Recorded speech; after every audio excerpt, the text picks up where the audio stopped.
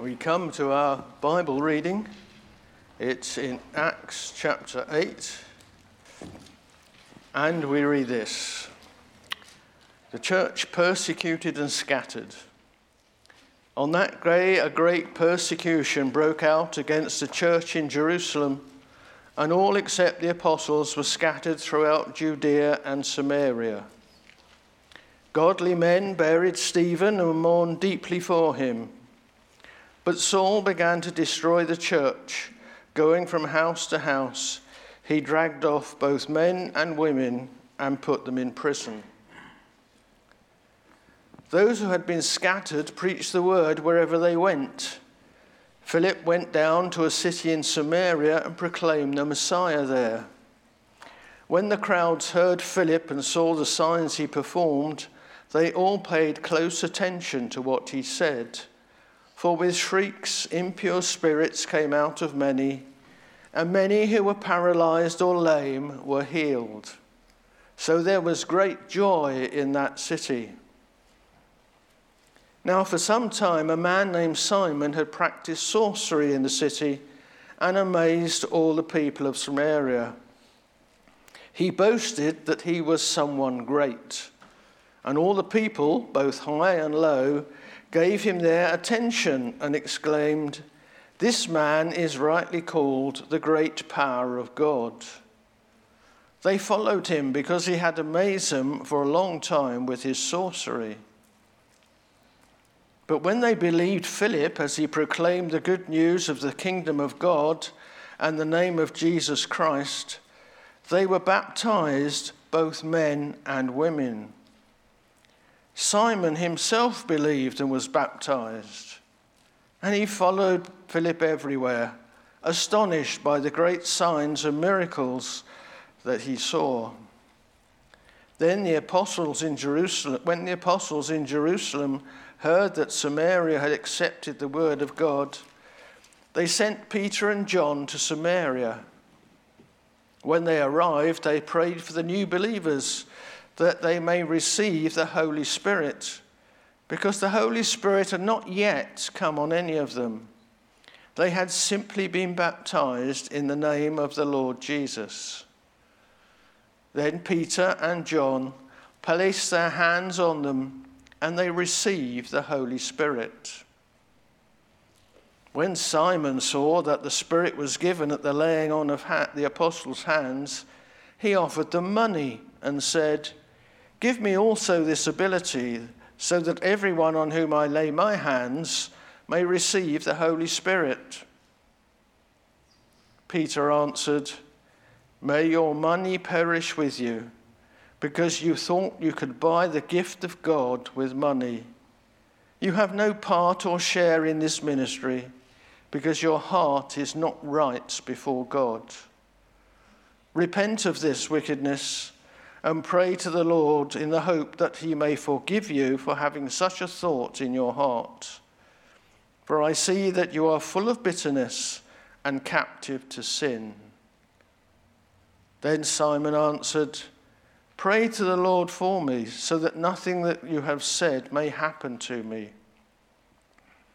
After they had further proclaimed the word of the Lord and testified about Jesus, Peter and John returned to Jerusalem, preaching the gospel in many Samaritan villages. Now an angel of the Lord said to Philip, "Go south to the road, the desert road, that goes down from Jerusalem to Gaza." So he started out, and on his way he met an Ethiopian eunuch, an important official in charge of the treasury of the Kandake, which means Queen of the Ethiopians. This man had gone to Jerusalem to worship, and on his way home was sitting in his chariot, reading the book of Isaiah the prophet.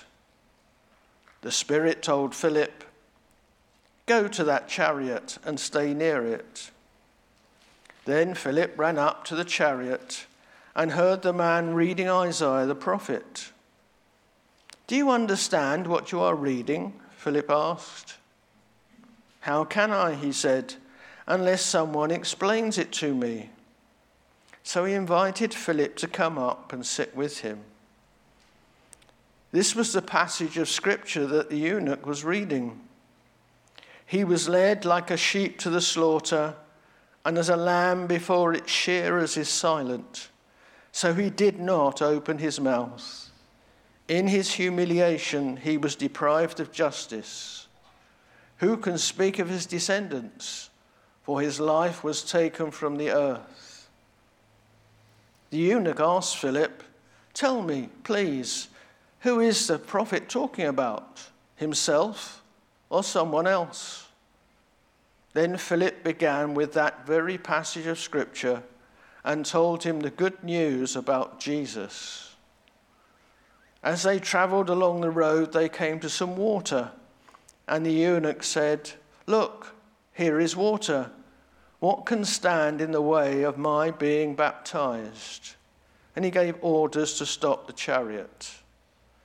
Then both Philip and eunuch went down into the water, and Philip baptized him. When they came up out of the water, the Spirit of the Lord suddenly took Philip away, and the eunuch did not see him again, but went on his way rejoicing.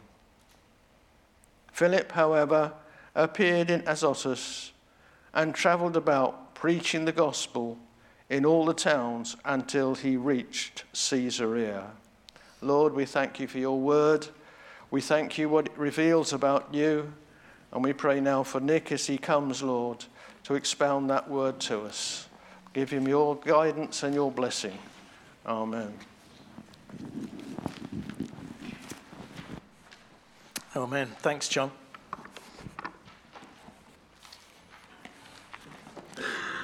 So you might like to have that passage open in front of you. And also we're going to refer to some verses on the screen, and the references won't come up. And the references are in the sermon notes. So particularly today, if you want to pick up the sermon notes, are on the windowsills, or there are some down here. Grab one while you can. Let me ask you a question. When you became a Christian, did you receive the Holy Spirit? When you became a Christian, did you receive the Holy Spirit? It should be a non-question. It is virtually a definition of a Christian, of somebody who is united to Christ by receiving the Holy Spirit. Second question, how would you know if you didn't?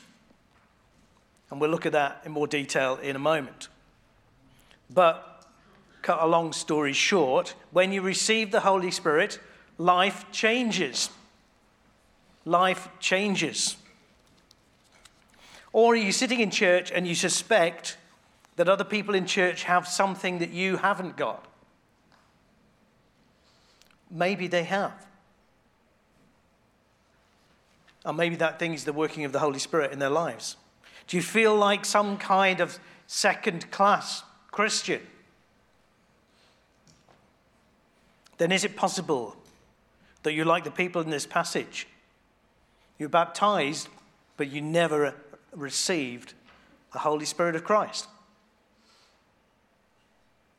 Very little could be more critical to you, to your Christian life, to the life of the church, and to your eternal future. So let's have a little think about the story. Next slide. Okay, we've passed over, you'll notice we've passed over Acts 6 and Acts 7. Well, I guess a chunk of Acts 5 as well. We're literally going through Acts, and every time it says somebody was prayed for, we're going to look at it and see what happened. So we've passed over the martyrdom of Stephen. He was one of the 7 deacons appointed in Acts 6. And we come to another of those deacons, a man named Philip. And when Stephen is martyred, and if you remember, there's a guy called Saul standing by, approving of him being stoned to death for being a Christian, then a great persecution breaks out against the church in Jerusalem, and the apostles stay put, but everyone else scatters. And it just struck me along the way, because we were thinking about refugees and persecuted Christians in the evening service a couple of weeks ago, and sometimes I think we think through the question, well, why don't they just stay put? Is it not more faithful to stay put? Well, here we see a biblical example. Only the apostles stayed put, and perhaps they were safe because they were Christians from a Jewish background, but the rest of the church scattered. So we can't just ask persecuted Christians to stay put necessarily. But what did the scattered Christians do? They preached the word wherever they went. And that, I think, sets up in us a kind of fear. Are we supposed to kind of preach the word wherever I go? So if I'm in the station, kind of like, do I stand up and, on a box and preach? Or if I'm, in Tesco's, what does it mean? And actually the word is evangelized. The word is clearly in the Greek evangelized wherever they went. It's closer to a sense of maybe proclaim, but even maybe that is kind of too strong. Somebody evangelized when they kind of went off to tell somebody good news. So typically, before it was used in a gospel sense, somebody running from a battle that was won, bringing the news as a herald, was somebody who evangelized. They simply brought the good news. Like somebody, well, when I wrote this, I had like somebody running out of the Etihad Stadium on Wednesday night. But actually, I'm already out of date. It's like like the guys in Manchester. I'm sure the Manchester City team kind of watching around their TV, and somebody runs in a house in Manchester and says, "Arsenal have lost," which to a Manchester City supporter is good news. I guess you realise that. But they did not all become preachers. That's what I'm saying. They were scattered and they evangelized. They brought the good news with them and they passed it on and they told them. So they didn't all become preachers, but Philipt does become known as an evangelist. And we read that later in Acts 21.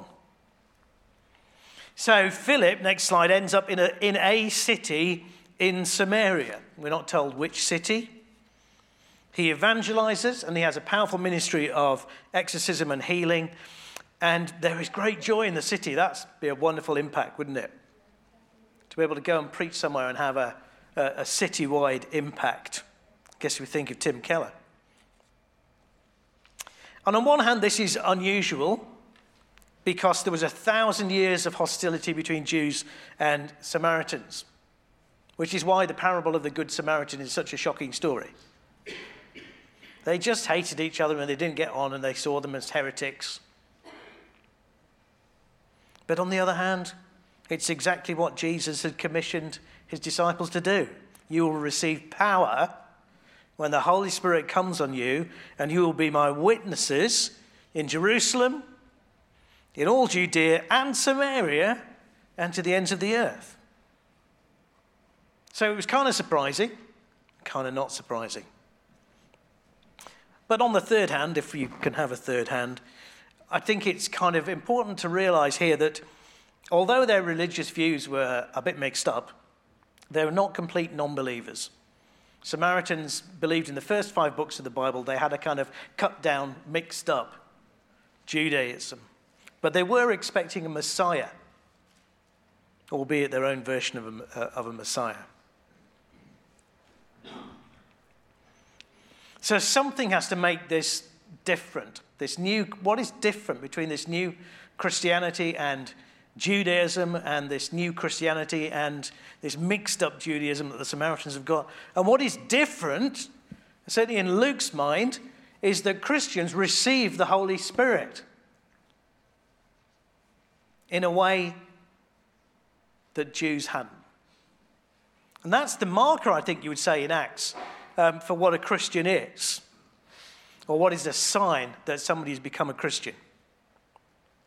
So when the word gets back to Jerusalem, and it's not surprising, I guess, that Peter and John head out to investigate. They're Jesus-appointed leaders of the church. Sad side note, this is the last we hear of John in the rest of Acts. And when they arrive, they find that the new believers, they have been baptized in the name of Jesus, but they have not received the Holy Spirit. The Holy Spirit, we read, had not yet come on any of them. They had simply been baptized in the name of the Lord Jesus. Okay, so here is our one significant point for today. Conversion is not complete until the Holy Spirit has been received. You are not a Christian unless you have received the Holy Spirit. Romans 8 is really clear about that. If anyone does not have the Spirit of Christ, they do not belong to Christ. The Bible cannot be any clearer about this. So how has this turned out? That Philip has evangelized, he's brought them the good news, they've even been baptized, but they've not received the Holy Spirit. Well, we're not told how it's come about. It could be that Philip has not completed his full teaching task. Maybe he's told them that the Messiah has come. He's shown that something has changed with all these miracles. The people have believed him, that this Messiah has come. They've been baptized, but maybe it's just been about a baptism of repentance. They've mentally assented. They've said, yeah, we believe that this Jesus guy is the Messiah. And they've been baptized into the name of Jesus. And I think there's a hint there that there's possibly there's something not quite right, because they should have been baptized into the name of the Father and the Son and the Holy Spirit. Jesus says at the end of Matthew, but note the book of Matthew has not yet been written at this point. Or it may be that the Lord has sovereignly decided to withhold his Holy Spirit until Peter and John get there, so that the Jerusalem churches and these new Samaritan churches are formally linked, and it's clear that they're bound together as the one church in Christ. But two things are sure. This is not grounds for a second blessing theology, that you become a Christian and then later you receive the Holy Spirit. To become a Christian is to receive the Holy Spirit of God. It's not that you need a second blessing from the Holy Spirit after you become a Christian. You need all the blessings you can get. And as many and as often as you can get it, it is simply this: you are not a Christian until you have received the Holy Spirit. So the second question then is, how do you know? How do you know if you have received the Holy Spirit? The work of the Holy Spirit is undetectable.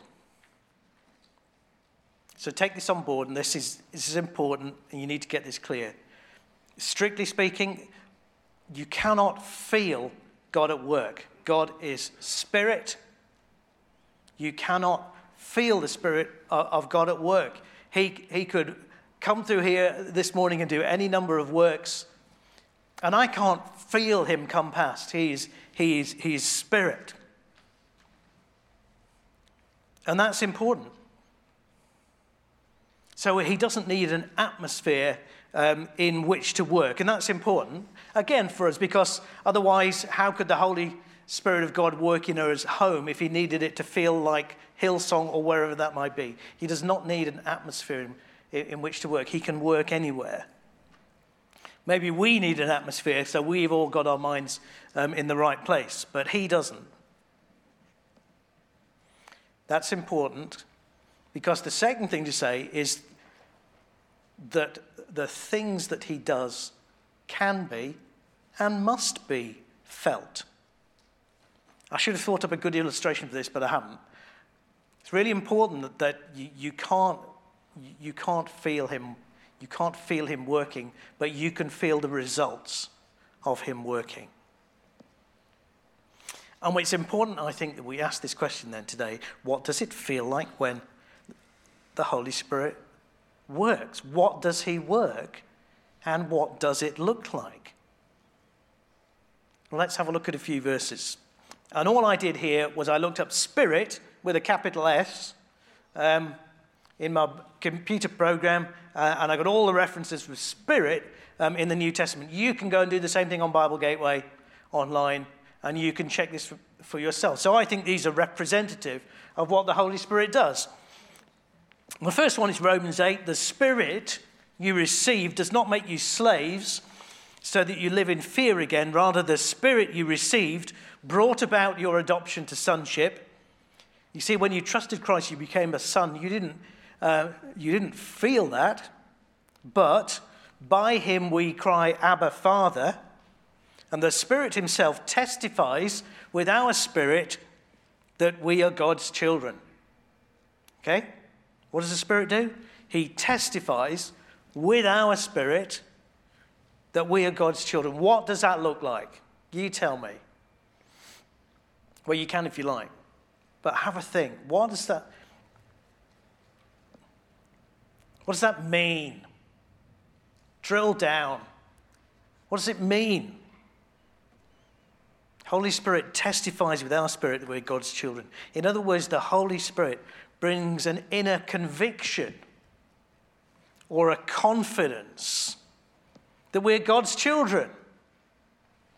And if you have that inner conviction and confidence that you're a child of God, then prayer makes sense because you have the sense that you are speaking to somebody. Life feels more secure because you know the Creator is also your Father. Holy Spirit takes away that fear of dying, takes away that fear of condemnation. Life is less anxious. That's what it feels like when the Holy Spirit is at work. That's one of the characteristic works of the Spirit. Next one, 1 Corinthians 2. What we have received is not the spirit of the world, but the Spirit who is from God, so that we may understand what God has freely given us. What is God doing?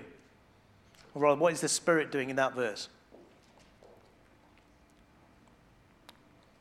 It's causing us to understand. What does that look like? What does that look like? What does that feel like in practice? Well, what it means is, it looks like comprehension. It looks like, the light has come on. So you come to the scriptures, and what was previously dry or obscure is now intelligible, and it is life-giving, and it fills the soul. That's the work of the Holy Spirit. Or Acts 8, the Spirit told Philipt, go to that chariot and stay near it. So there will be times, I think, when the Holy Spirit actually gives you a conviction. Again, but listen, is this words in the mind? It might be. Or is it just a conviction that you've been asked to do something? You see, in Acts, I think we've gone past the point where the apostles are working, and they had a particular blessing that no one can repeat. This is Philipt, one of the deacons. I think we would call this a time of revival. And more miraculous things happen in the time of revival, but times of revival can happen at any time when the church is seeking the Lord.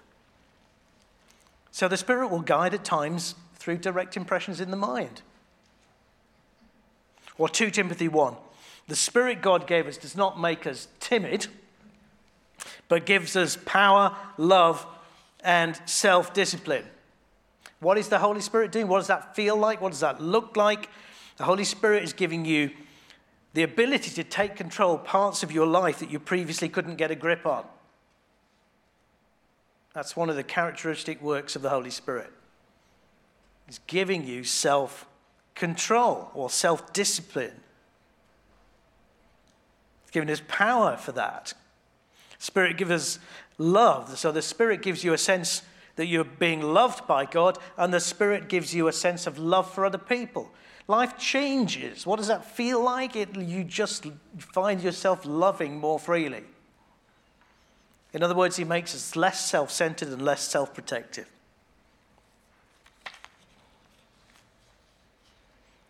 And we could carry on, and we will. Romans 8. If you live according to the flesh, you will die. But if by the Spirit of God you put to death the misdeeds of the body, you will live. For those who are led by the Spirit of God are the children of God. It's really clear. That's Paul carrying on from that verse we read earlier. Those who are led by the Spirit of God are the children of God. The Holy Spirit, again, will speak into you, into your life, at your conscience level, at your conviction level, and he will say to you on occasions, don't do that.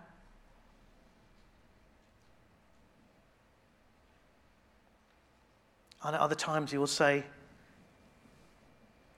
look at that person, or do that.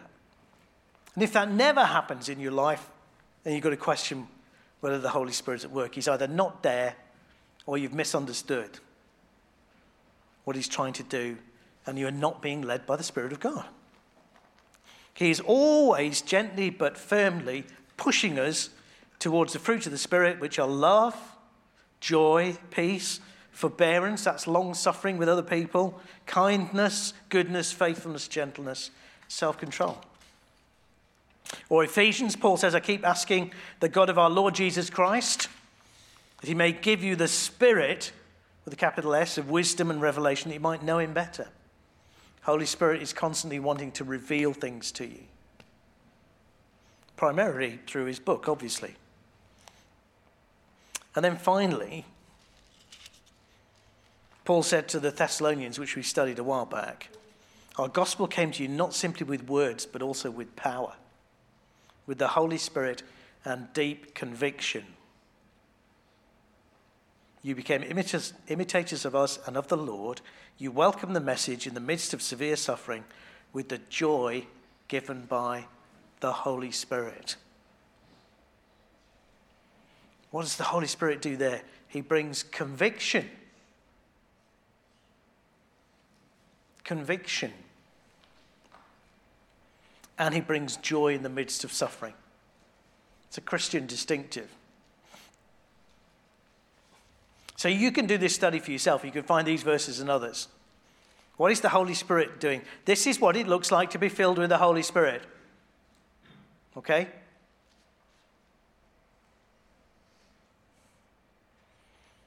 To be filled with the Holy Spirit, a series of convictions have changed. You have power to live those convictions out. And you have a constant reminding and help and direction to your conscience. Is that you? Are you full of the Holy Spirit of Christ?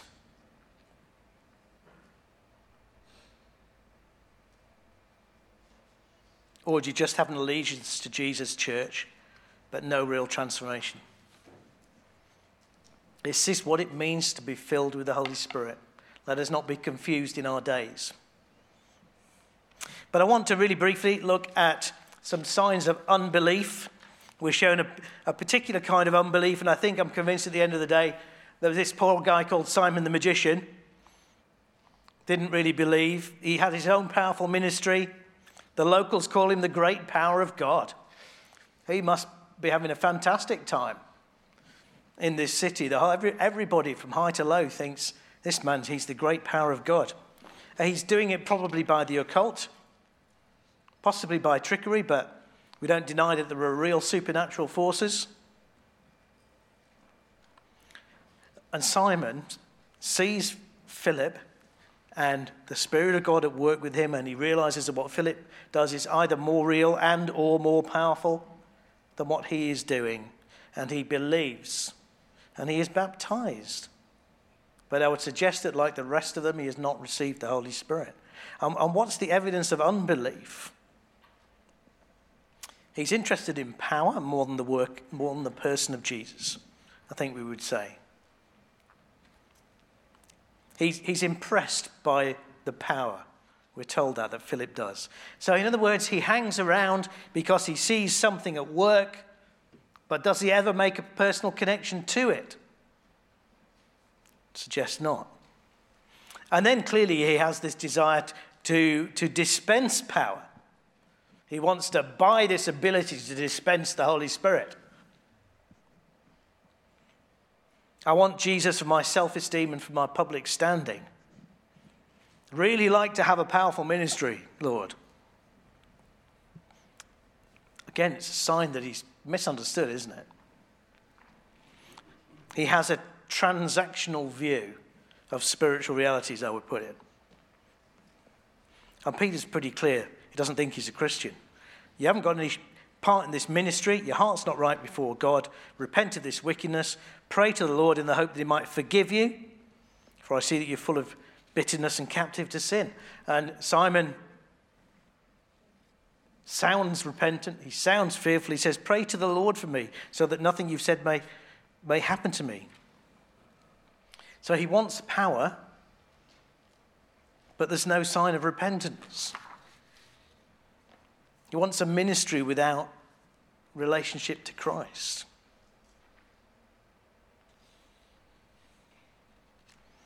And you say, well, that's not me. But any time that you feel God has shortchanged you, I would suggest you've fallen into a transactional view of Christianity. Hey, I put this much in. I came to church, gave my tithes. I prayed. And you didn't give me back X, Y, or Z. In other words, we all fall into vending machine theology. Suggest sooner or later. I put my coin in and my Mars bar hasn't come out. And you know what happens when that happens? Put your money in the machine and the thing doesn't come out. You get incredibly angry. Okay, and you shake the machine.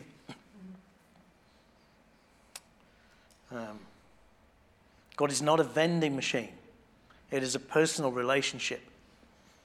And any time we treat God like a vending machine, then we're a little bit like Simon.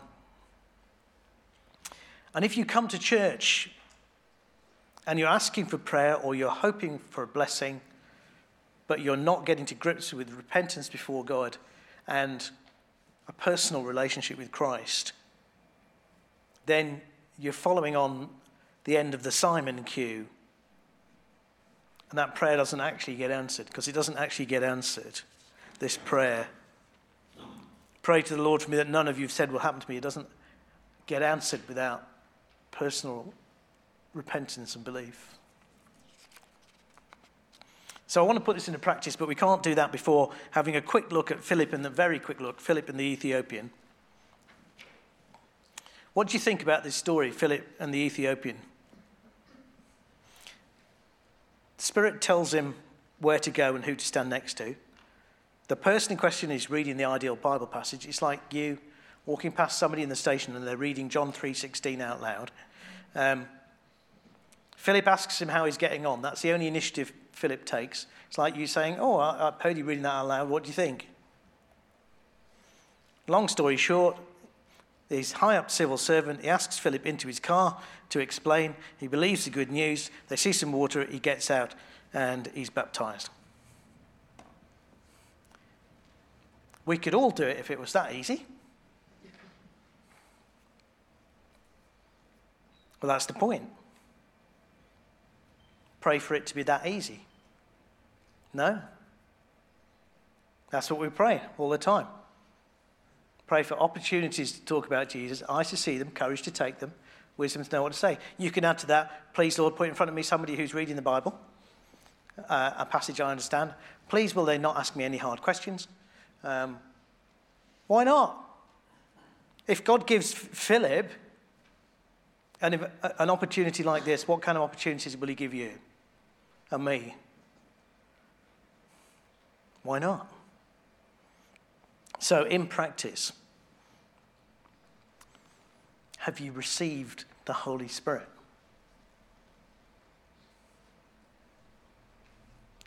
You either say, yes, because I can see how my life has been changed. You might say, no. Or you'll say, I don't know. And I don't know is either actually no, or it might be you become a Christian, but you've never been led by the Spirit of God. You've never actually learned to walk being led by the Spirit of God. So 3 things I suggest to you practically this morning. Repent and receive.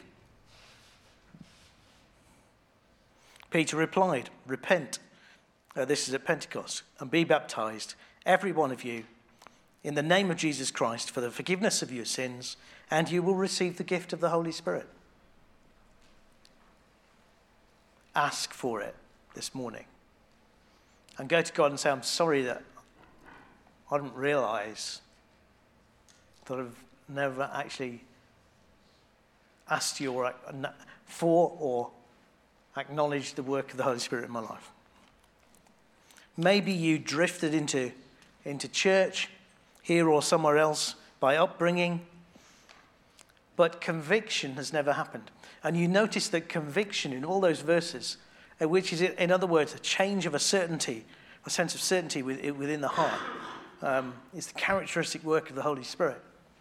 You drifted into church, but conviction never changed.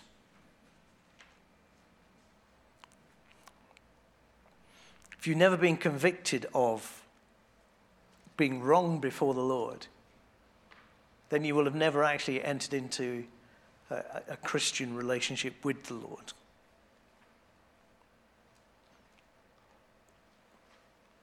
So maybe you drifted in, and if you have, it's lovely to have you, and you're very welcome here.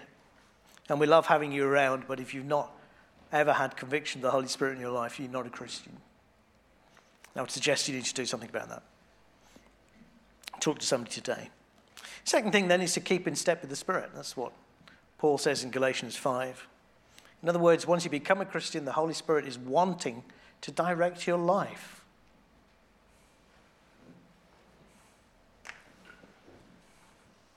Primarily, he wants to do that through his book, the book that he caused to be written.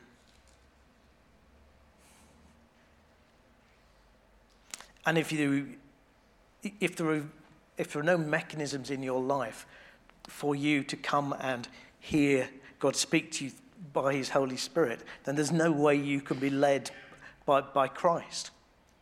That's why we're talking to the kids about fighter verses. It goes for adults too. I'll give you a chocolate bar as well if you like. Not above small bribery. For you to be led by the Spirit of God.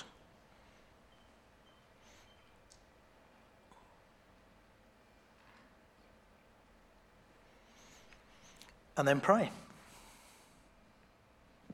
Pray for the most perfect, most easy witnessing opportunities you could imagine. And see what the Lord does. See what the Lord does with them. So why don't you? Come on. The Holy Spirit is at work. He is working in our church. We are praying to double in size. Not because there's any magic, but because we need to pray somewhere and in some direction, otherwise we go nowhere. And we'll pray that again tonight. And we'll be praying for the Holy Spirit to work tonight. And we'll be praying for our family members who don't have the Spirit of God tonight. So come along and pray. But why not pray? Say to the Lord, I don't have words, so if I'm going to talk about you, I need to give you words. I'm confused as to who to go to. You need to point out the right person. I'm terrified they're going to ask me hard questions. Can they please not ask me hard questions? Whatever you need, just pray it.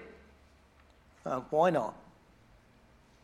If the Lord gave somebody like Philipt, who turned out to be a great evangelist, and an opportunity like this where everything fell into place, he can do the same for you. He can do the same for me. So we're going to pray, and then we're going to have our time of open prayer. And if I can ask, we just hold off our intercessions for other people for a little bit, so we can just have a bit of time just to be quiet and just ask the Holy Spirit to come and lay his quiet conviction upon us. And to lead us in corporately and individually in whatever direction.